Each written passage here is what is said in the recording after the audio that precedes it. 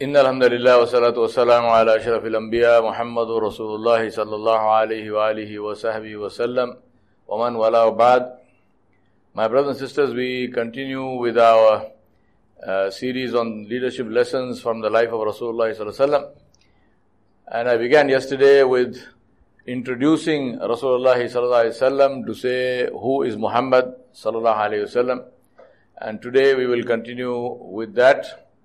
And see why we must study the seerah, why must we love Rasulullah sallallahu alaihi wasallam. It's important to understand this before we go into the actual leadership lessons, because learning leadership lessons from the life of Rasulullah sallallahu alaihi wasallam is not like learning leadership lessons from the life of any other person in the world, whoever that might be. Because our relationship with Rasulullah sallallahu alaihi wasallam is absolutely unique and different from our relationship with anybody else. For example, I might study the life, and I have studied I read biographies almost exclusively, and I think it's a very good thing to read biographies, and I strongly recommend that, because biographies are a very good way of learning about life from the lives and struggles of other people without having to go through the difficulties yourself. And the benefit of biographies is that they make it real. It's not theory. You know the individual. You may not know them personally, but you know this person actually did exist, and you know some of the circumstances in which they existed, and therefore you know what kind of challenges they might have faced, and so on and so forth. So if I'm studying the biography of Nelson Mandela or Mahatma Gandhi or whoever it might be, it is easy to study that. It is easy to learn the lessons from that. I don't necessarily need to love Mahatma Gandhi or love Nelson Mandela or have some belief about them. That's not required. I'm looking at lessons from their lives. I can take the lessons. There's nothing to prevent me from taking the lesson from the life of anyone else. But in the case of Rasulullah sallallahu alaihi wasallam, because we are Muslim and we believe in La ilaha illallah Muhammadur Rasulullah, therefore for us it is not just a matter of saying, here is the life of a great man, let me see what lessons I can learn. This is incidentally, this is in my preface to my book, Leadership Lessons from the Life of Rasulullah sallallahu alaihi wasallam. I have actually mentioned this particular aspect to say that there is a difference between a Muslim writing about the life of there is a difference between a Muslim writing or speaking about Nabi sallallahu alaihi wasallam and a non-Muslim. Even when the non-Muslim is speaking about him in a very complimentary way, and there are many people, present and past, non-Muslims who have studied the life of Rasulullah sallallahu alaihi wasallam in detail and who have written some very good books and very complimentary and very fair portrayal of the life of Nabi sallallahu alaihi wasallam. But there is a distinct difference between a Muslim writing such a thing and a non-Muslim writing such a thing. Because a Muslim writes it from the perspective of his or her own relationship with Muhammad sallallahu alaihi wasallam, which is unique, which is something which is deeper and supersedes every other relationship except the relationship with Allah subhanahu wa ta'ala jalla jalaluhu. The relationship with Muhammad sallallahu alaihi wasallam is bigger, it is deeper, it has more love in it, it supersedes even the relationship between a parent and a child. So we love Muhammad sallallahu alaihi wasallam more, and we should love him more than we love our own parents. Even though the love for parents is mentioned many times in the Quran, and I will give you the dalil from the Quran itself why I am saying this, even though it's mentioned many times, but the love for the Nabi sallallahu alaihi wasallam supersedes that. It goes even beyond that. And we will see why this is so, and so on and so forth. So we will look at this issue and say, why must we love Rasulullah sallallahu alaihi wasallam? Let me begin therefore with one of the very important incidents in the seerah, the meeting of Rasulullah sallallahu alaihi wasallam with Ma'bad, Atiqa bint Khalid radiyallahu anha, who Nabi sallallahu alaihi wasallam met when they were going from Makkah to Medina in the journey of Hijrah. Ma'bad radiallahu anha, she had a camp in a place called Qudayd, and she and her husband lived there. They had their animals, their sheep and so on, and she would sit in the courtyard of her camp, and she would feed and she would help any travelers who passed by. So if anyone was there, they stopped there, she would feed them and so on and so on. Now, it so happened at this particular time when Rasulullah sallallahu alaihi wasallam reached there, and there were four of them. There was Nabi sallallahu alaihi wasallam himself, there was Abu Bakr radiallahu anhu, there was Amr ibn Fuhaira radiallahu anhu, who was a freed slave of Rasulullah sallallahu alaihi wasallam. There's a fantastic, beautiful story about Amr ibn Fuhaira, which inshallah I will also tell you in the seerah. And there was Abdullah, and Amr bin Fuhaira was their guide. And then there was Abdullah bin Urayqat, who also later became Muslim, radiallahu anhu. But at that time he was not a Muslim. He was still hadn't entered Islam. We learn from this, of course, that people of good faith, they helped Nabi sallallahu alaihi wasallam even when they were not Muslim. Alhamdulillah. Also tells us that taking the help of somebody who is not Muslim is not haram. It is perfectly acceptable. Now, these four companions, they reached the camp of Ma'bad radiallahu anha. Now, at that time, she was from the tribe of Khuza, who were the allies of Abdul Muttalib, the family of Nabi sallallahu alaihi wasallam. At that time, her husband was not there. He had taken the sheep and so on for grazing. There was only a sickly goat, which was one side of the camp was shaded, and this goat was in that side of the camp, and there was nothing else. So Nabi sallallahu alaihi wasallam and his companions, they came there, and Abu Bakr Siddiq radiallahu anhu asked Ma'bad, he said, is there anything that you have, any meat or any dates or any milk or something which you can give us, and we will buy it from you. They're not asking for charity. Said, we will buy this from you. Do you have anything? So she said, Wallahi, if there was anything with me, you would not need to ask. So Rasulullah sallallahu alaihi wasallam said, that goat which is there, one sickly goat, he said, does that give any milk? So she said, if that goat could give milk and if it was healthy, then this goat would have gone grazing with the flock, rest of the flock. It would not be here. It is here because it is sickly and it is dry. There is no milk in this goat.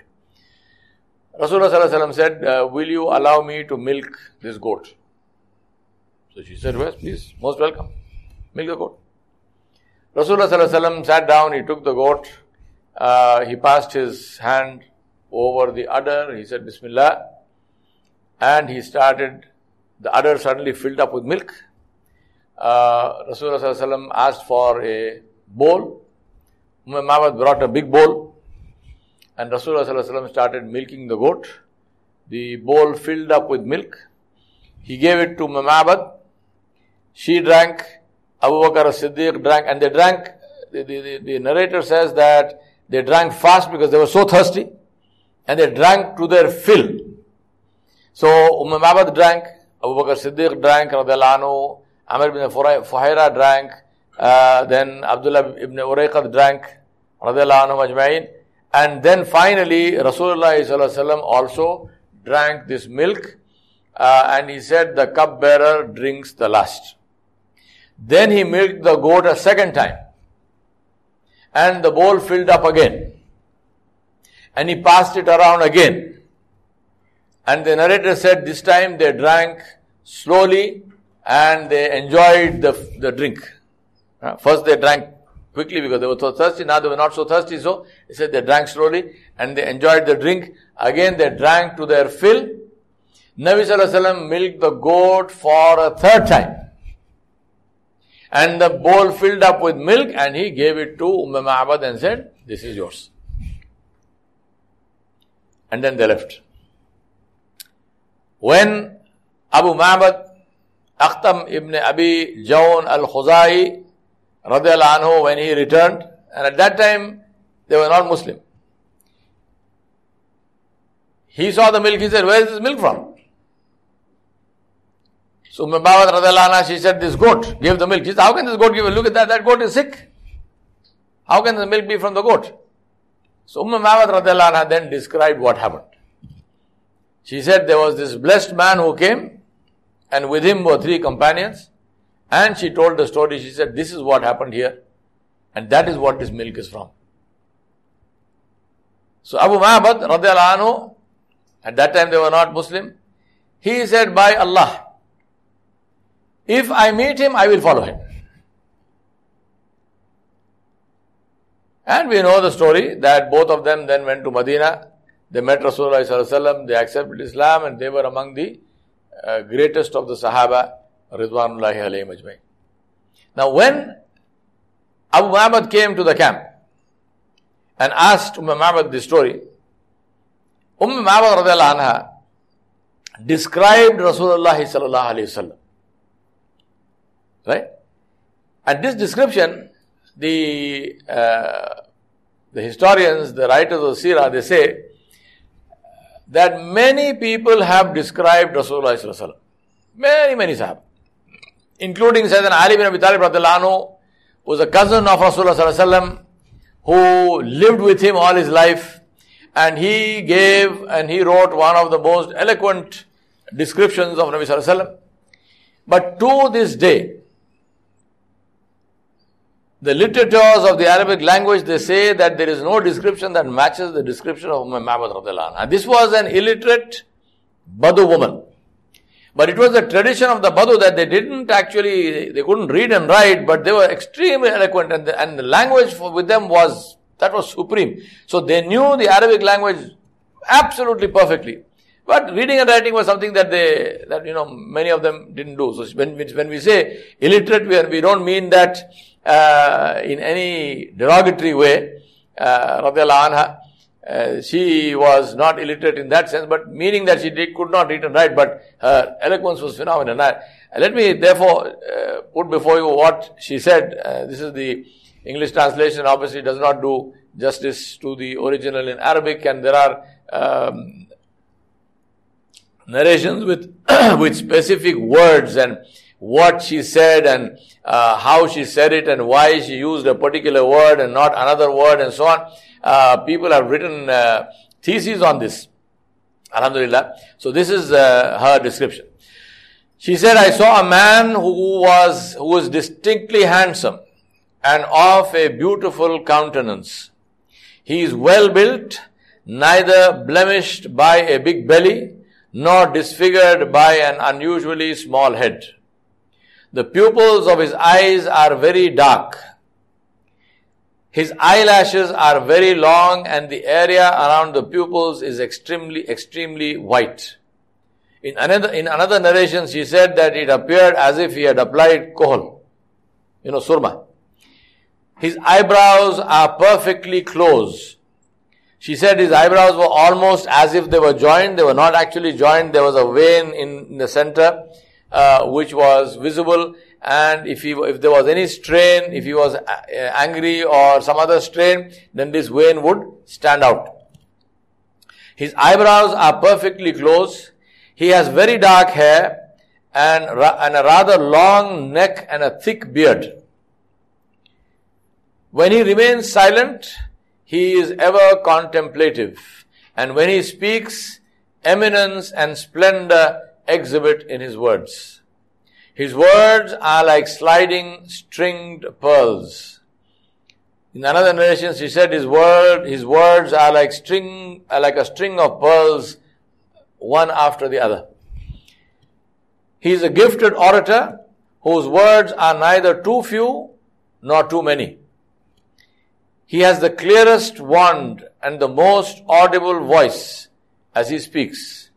When you look at him from afar, he is the most handsome of all people. And when you move closer to him, he is the most pleasant of them. In another narration, she said, when you look at him from afar, he stands out amongst his companions as if he is the tallest, although he may not be the tallest. And he said, when he is close to you, when you speak to him, you are struck by his akhlaq, by the way he addresses you, the way he speaks to you. You will never be tired of looking at him. He is like a branch between two branches. He is the most handsome of the three and most important of them. He has companions who honor him.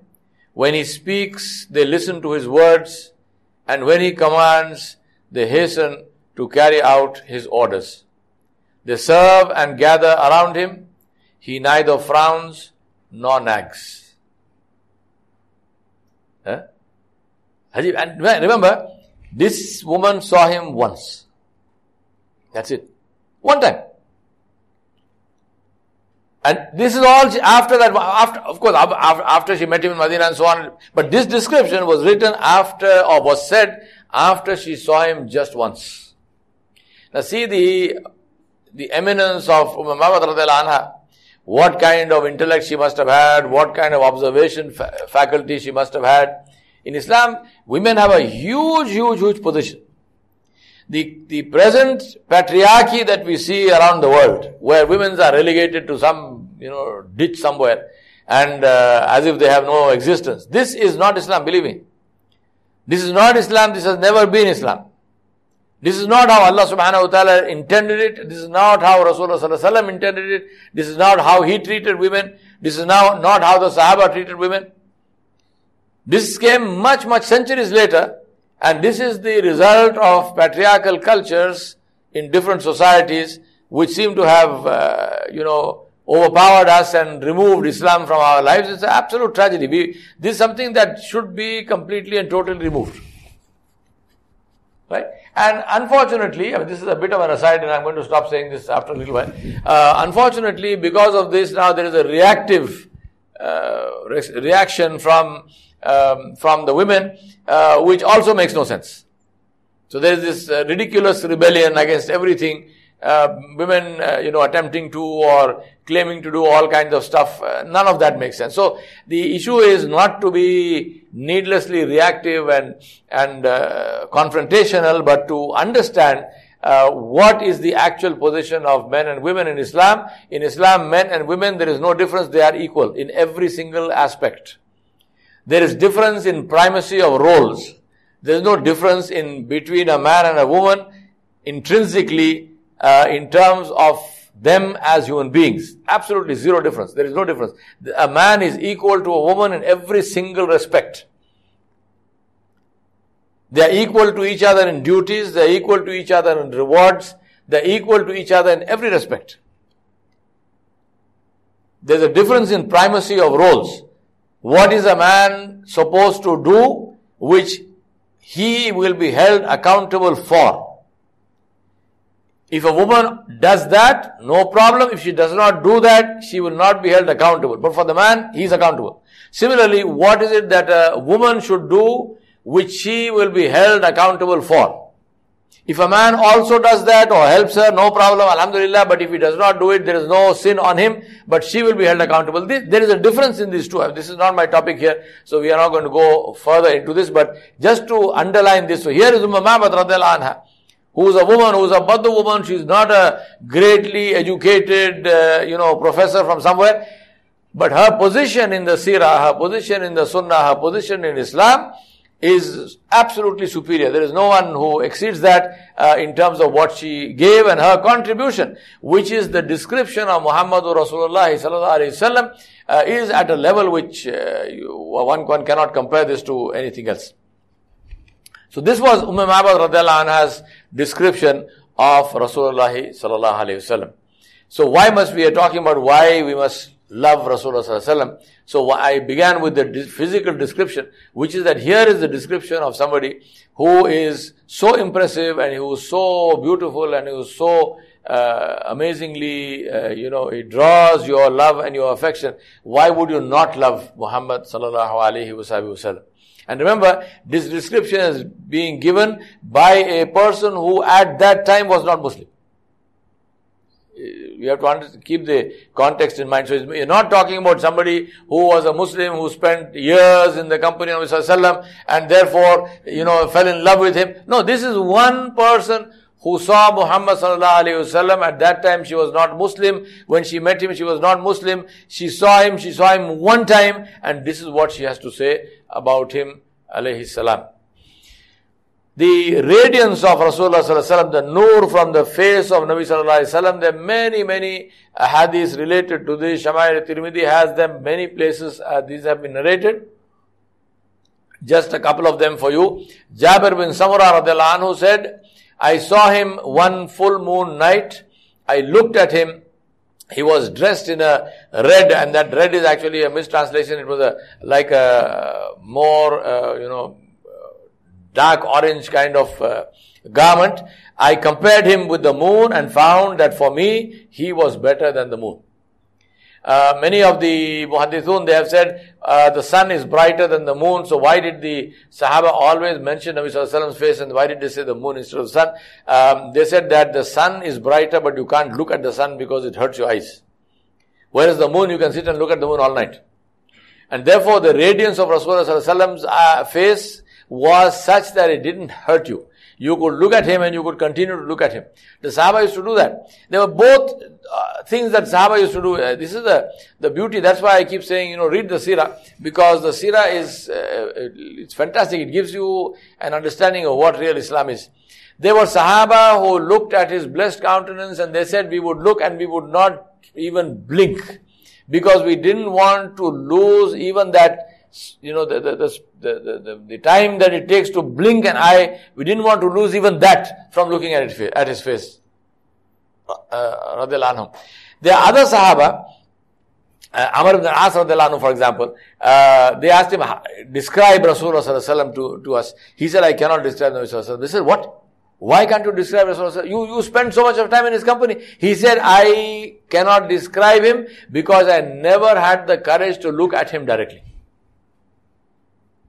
Now this was the adab on the other side. He said, I did not have the courage to look at him directly, for the eyes to meet, to look at the face. He said, I always looked down. I never looked at Nabi sallallahu alaihi wasallam directly.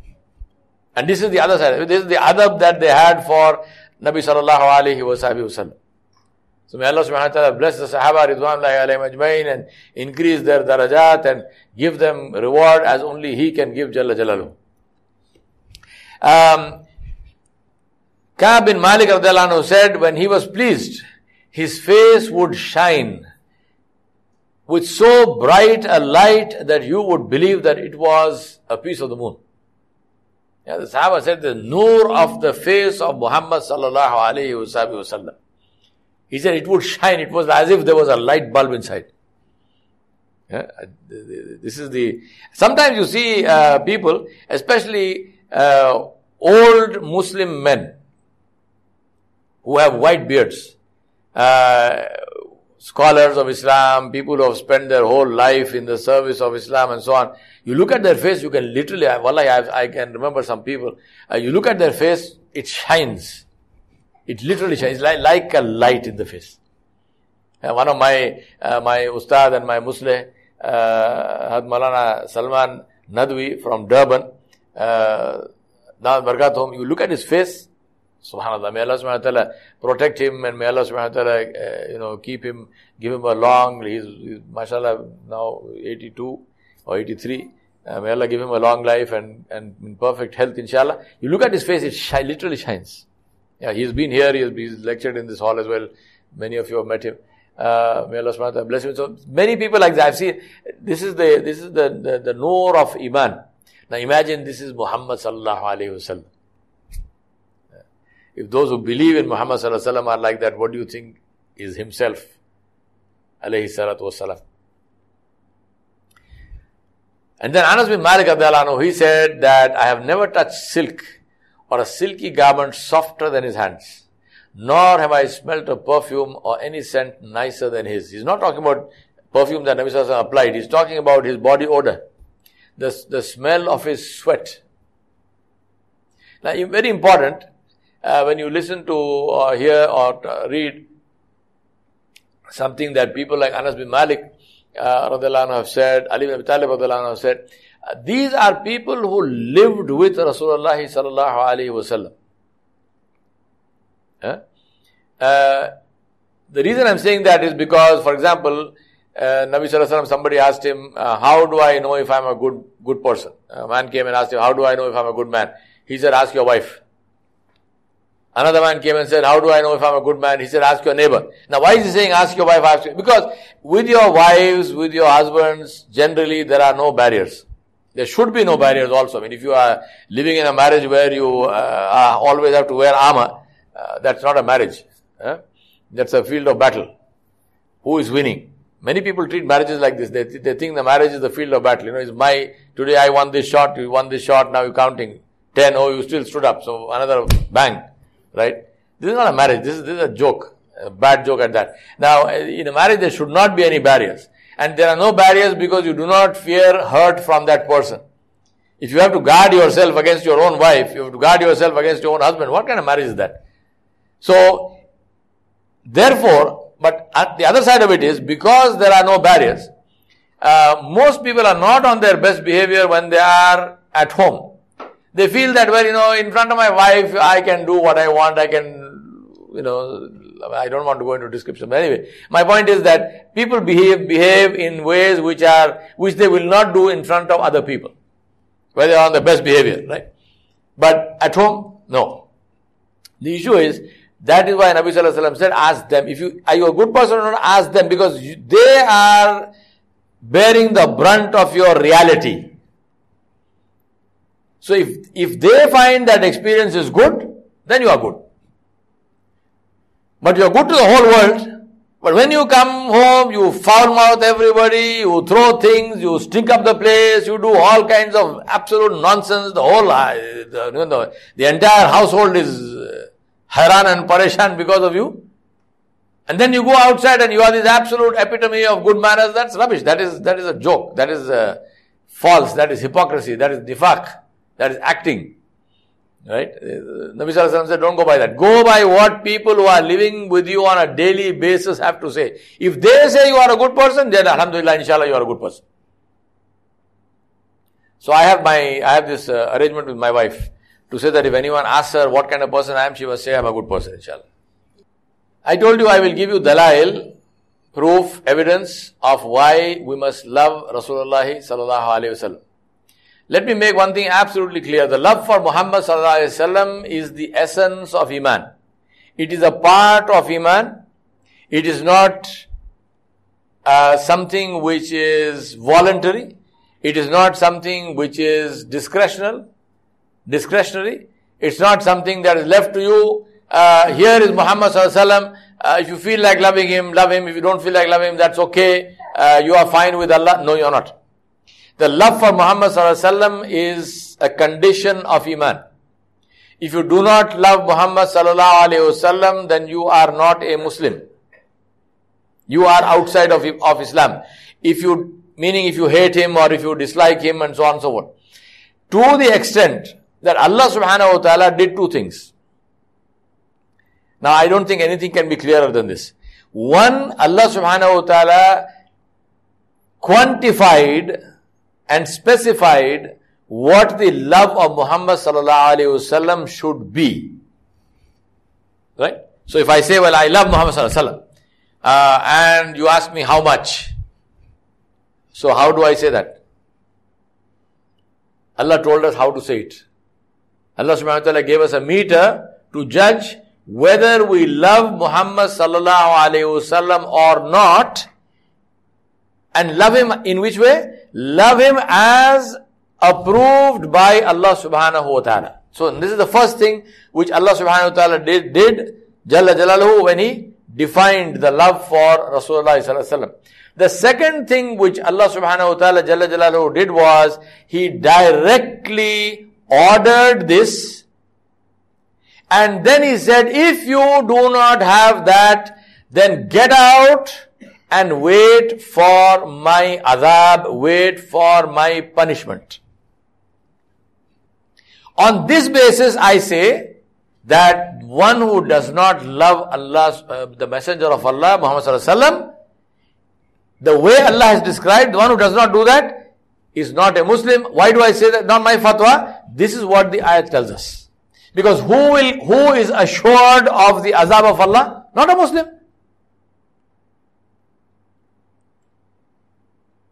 What is the ayat? The ayat is the ayat from Surah Tawbah, where Allah subhanahu wa ta'ala said, أعوذ بالله من الشيطان الرجيم بسم الله الرحمن الرحيم قل إن كان آباؤكم وأبناؤكم وإخوانكم وأزواجكم وعشيرتكم.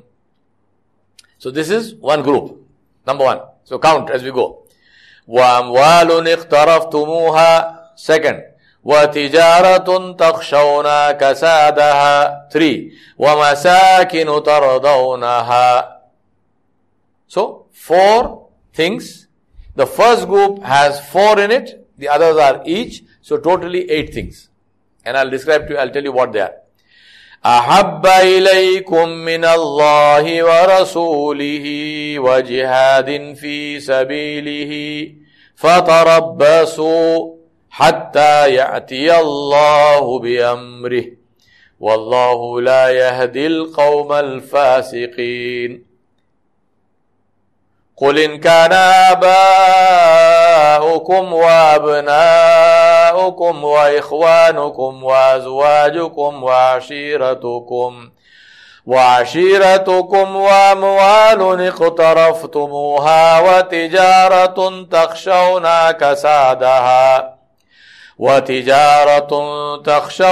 كسادها ومساكن ترضونها أحب إليكم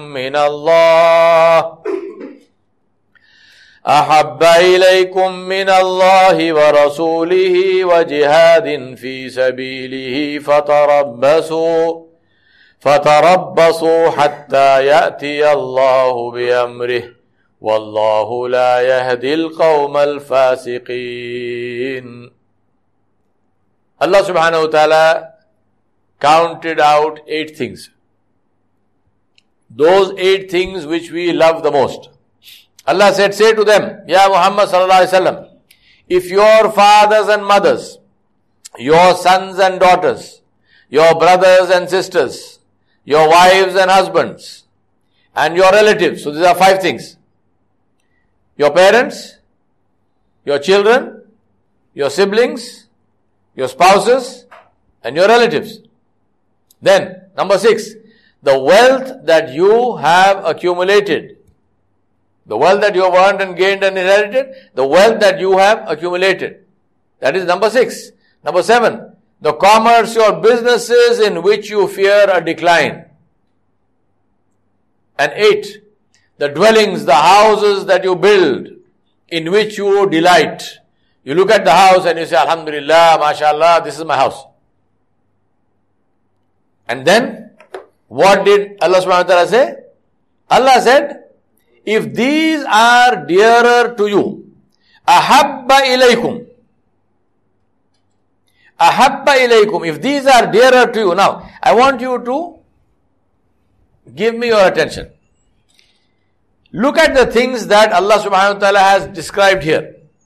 Love for parents, is it haram or halal?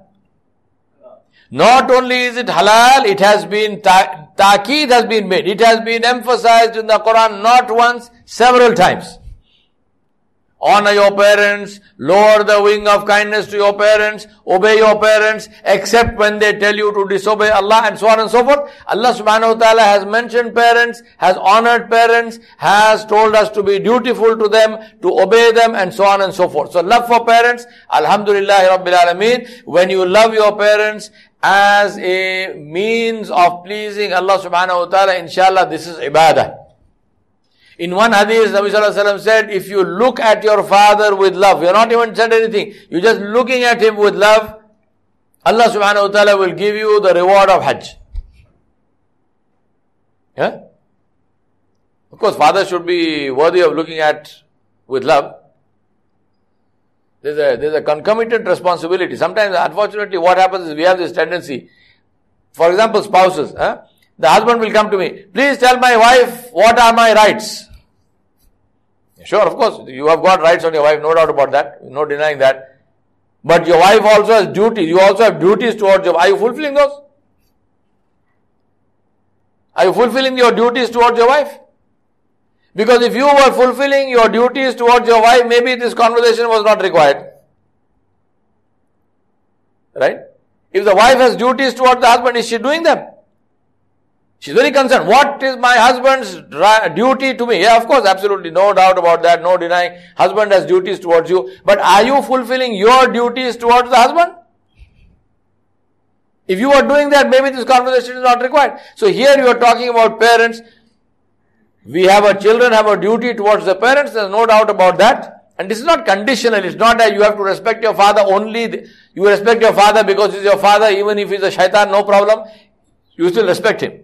However, the father, the mother also have a concomitant responsibility to become worthy of respect. If you are going to behave like a monkey, you will be treated like a monkey. I mean, don't blame somebody for that, because this is what you brought on yourself. Parents must be, for example, you find parents who will smoke, who will drink. In the house, when they are in the family, they will curse, they use foul language. And then you expect the children to respect you. How is that going to happen? Tell me. I still remember when I first came back from America in 2000, I was invited to a family gathering. So it was a whole big Kumbha Kabila which had got together. And usually, I mean, every time they invite me for a meal, I've never had a free meal in anybody's house. So they invite me to a meal, they say, please say something. So I've got to pay for my meal, and the ones who are listening, they have to pay for their meal by listening to me. So anyway, that's the deal. So I was asked to speak something. You know, before I started speaking, one of the young ones, at that time he must have been maybe 12, 13 years old or something. He came and whispered something in my ear. Allah is witness. What he said to me, I know. What he said, if he remembers, he will know. And he's not one of you here, so don't look at each other's faces. You know what he said to me? He says to me, yaar uncle, ye logon ko boliye, logon ke zamina mat kha jao. 12 saal ka bachcha bol raha Ahmad sahab. He's talking about his own parents, he's talking about his uncles and aunts. He whispers, he tells me, tell them don't use up other people's properties, tell them don't eat up other people's lands, don't eat up other people's properties. Now my point is, if this is the actual impression you have created on your children. You lie, you cheat, you bribe, you steal other people's things, you do all of this, and you expect your children are going to love you. How will they love you? They may still honor you because of the duty towards Allah subhanahu wa ta'ala. So your son might not curse you or your daughter might not curse you. They will still behave. Alhamdulillah, all power to them. But you are going to be in serious problems before Allah subhanahu wa ta'ala because of your behavior. Don't think that, children as I said, children still must honor you. There is no doubt about that. Children must still be respectful towards you. I'm not saying, but the parents have an equal responsibility to be respectable. And if you don't do that, then, wallah alam, may Allah forgive us. So here Allah subhanahu wa ta'ala is counting out things. Love for parents, love for your children. Again, when we love our children, when you do tarbiyat for the children, this is ibadah before Allah subhanahu wa ta'ala will reward you. Your children are your sadaqatul jariyah. Whether your children are Sawabul Jariyah or Azabul Jariyah, this is for you to decide. This is how you bring them up. But their deeds are going to be for you after you die. Your brothers and sisters, Allah subhanahu wa ta'ala, what did Allah say about the brothers? Allah said something about Muslim brotherhood. Blood brotherhood, actual family brotherhood is, if anything, even more than that. One simple thing that Allah subhanahu wa ta'ala said is, He said, forgive your brother or sister 70 times. Servant, the hadith, a man came to Mr. Sallam and he said, my slave, my servant does all kinds of things. How many times should I forgive him? Rasulullah sallallahu alaihi wasallam said 70 times. And then he said, every day. 70 times each day. And that is for who? For a servant. So how much more for your brother? This is the Please understand this. We like to talk about the Ansar and the Muhajirun and the Ikhwa, the ukhuwat of the Sahaba, the brotherhood of the Sahaba, how they loved each other and how they were together with each other and so on. Please, this is not accidental. This is not accidental. This is not some wazifa that Nabi Sallallahu Alaihi Wasallam, recited and blew over them and everybody. No. This is the result of effort. This is the result of forgiving each other over and over and over and over. It does not happen easily, but it can be done even today. It is as easy as that to finish all the divisions of this ummah if we are willing to forgive each other. Nothing more is required. This entire Ummah of Muhammad sallallahu alayhi wasallam, whatever our number is, people keep on, mentioning various numbers with great authority. I don't know where they get the numbers from, but whatever that is, all of the divisions of this Ummah will be gone like that if we do only one thing, which is we follow this hadith of Muhammad sallallahu alayhi wasallam. Forgive each other 70 times every single day. That is all that is required. Nothing more is required. So, this is the issue of brothers and sisters. Then, spouses, I already mentioned that. Rights of each other, duties of each other. The nikah is an ibadah. The nikah is the thing which happened before we came to this earth, and the nikah is the thing which will remain after we leave this life. I don't know how many of you ever thought of the nikah in that context. The nikah of Adam alayhi salam, all other ibadat are done in this world. Except the nikah was done before this world. The nikah of Adam alayhi salam and Hawa alayhi salam, Allah subhanahu wa ta'ala did in Jannah. And the nikah, the relationship of the husband and wife, will remain after we leave. The ayat of Surah Al-Yasin, where Allah subhanahu wa ta'ala said, in the Jannah, hum wa azwajuhum fi zilalin alal araiki muttaki'un. They will be in shade and they will be on beautiful couches and so on.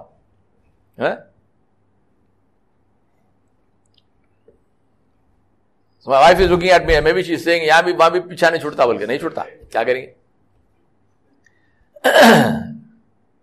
But Nabi Sallallahu Alaihi Wasallam said, all the problems of this life will not be there. So my nagging won't be there and so on and so forth. So, you can relax. This nikah, this spouses. Then, what about wealth? What about halal income? The wealth of Uthman bin Affan radiallahu anhu. The wealth of Abdul Rahman ibn Auf radiallahu anhu. Was this halal or haram? Rasulullah sallallahu alaihi wasallam, one of the people who will be rewarded by Allah subhanahu wa ta'ala is the person who does business halal. To do business halal, according to the sunnah of Nabi sallallahu alaihi wasallam, is ibadah. So the wealth you accumulate is not referring to some interest income that you got from somewhere. It's talking about halal income. Alhamdulillah. Business in which you fear a decline. Yes, business is there. Business is halal because there is a possibility of decline. And obviously we fear it. Maybe it goes up, maybe it goes down. We ask Allah subhanahu wa ta'ala, we make dua. And the last one, the houses you build.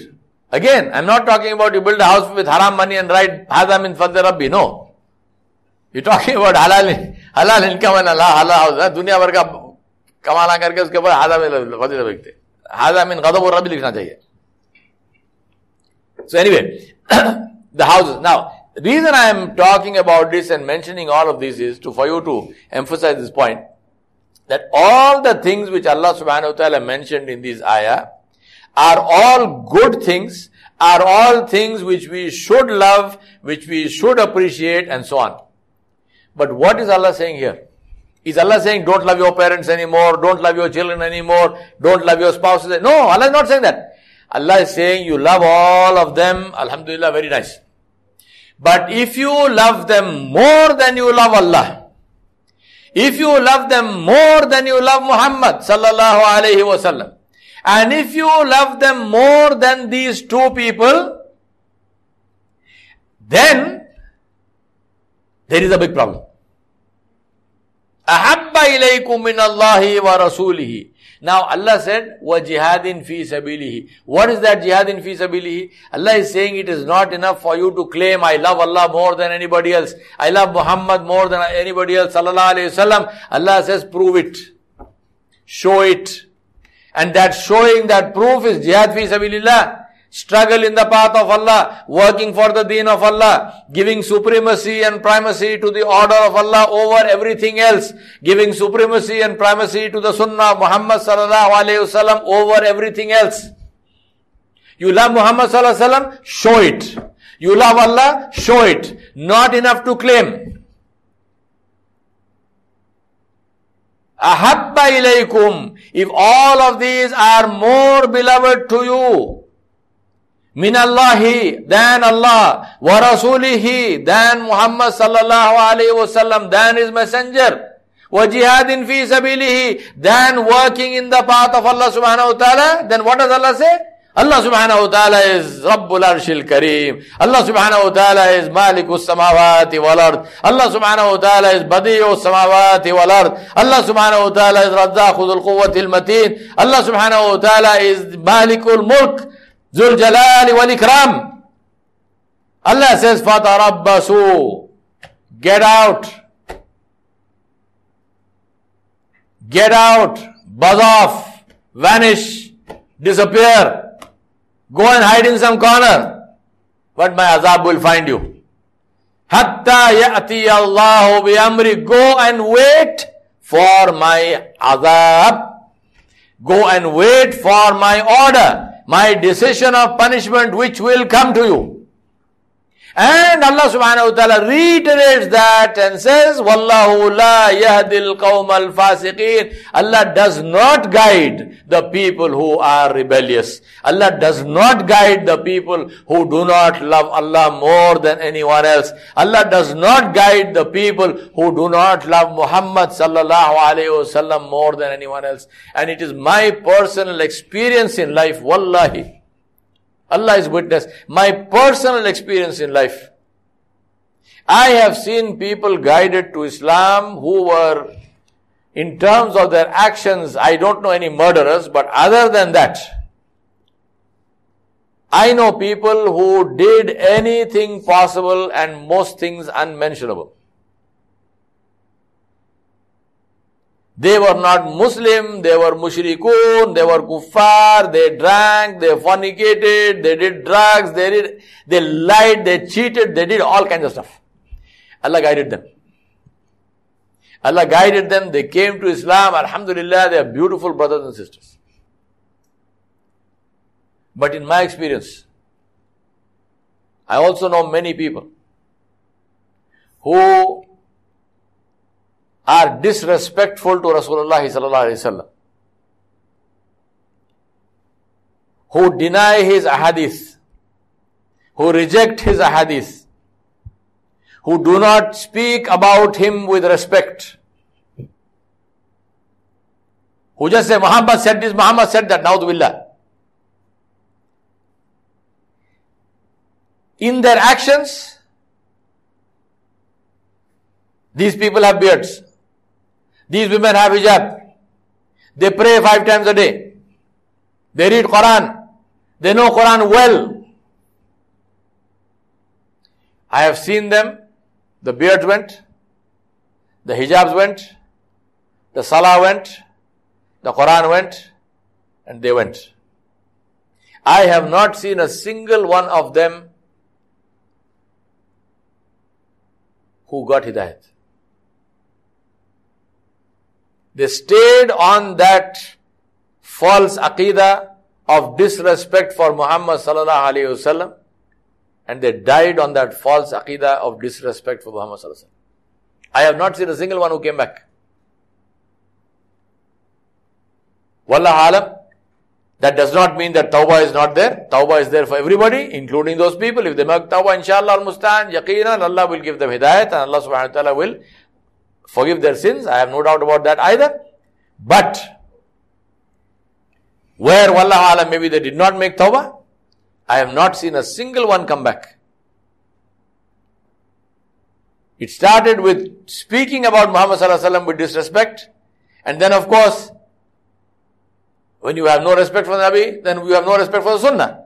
So why the beard, why the dress, why this, why that, why the hijab, that is not required, this is not required. Then I say, what about salah? Oh no, salah means dua. I make dua. There is no need for salah. Salah went.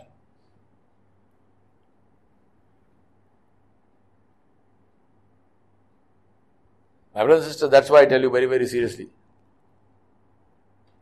Learn your deen. There is no substitute for knowledge. Jahalat is not, ignorance is not an option. Learn your deen. Only when we learn our deen can we practice this deen properly. This deen is not a set of rules and regulations, do this, don't do that. No. Those are also there.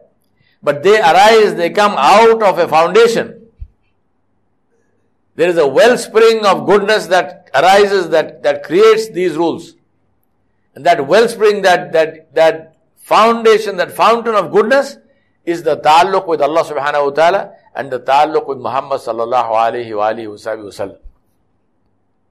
And that's why I say the kalima itself, La ilaha illallah, Muhammadur Rasulullah, is this a statement of information or is it a statement of a relationship? Which one? Relationship. La ilaha illallah, there is no one worthy of worship except Allah. This is a matter of relationship. That is why I worship Allah subhanahu wa ta'ala. It's not an information. Information the whole world has. Ask anybody, ask any Hindu, any Sikh, any Christian, who do the Muslims worship? They say Muslims worship only Allah. Information he has. But when you say La ilaha illallah, when I say La ilaha illallah, is it information? No, it's a question of, this is my relationship with my Rabb Jalla Jalaluhu, that I worship only Him. I ask for help only from Him. Iyaka na'bud wa iyaka nasta'in. Oh Allah, I am yours.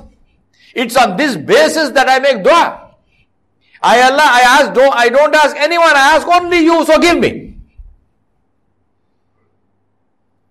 Muhammadur Rasulullah sallallahu alayhi wasallam, we are not talking about an Arab leader. We are not talking about a tribal elder. We are talking about Muhammad Mustafa sallallahu alayhi wa alihi wa sahbihi wa sallam. My Muhammad sallallahu alayhi wa sallam, the Habib of Allah Jalla Jalaluhu. My relationship with my Nabi sallallahu alayhi wa sallam, which supersedes my relationship with every single creature on the face of the planet.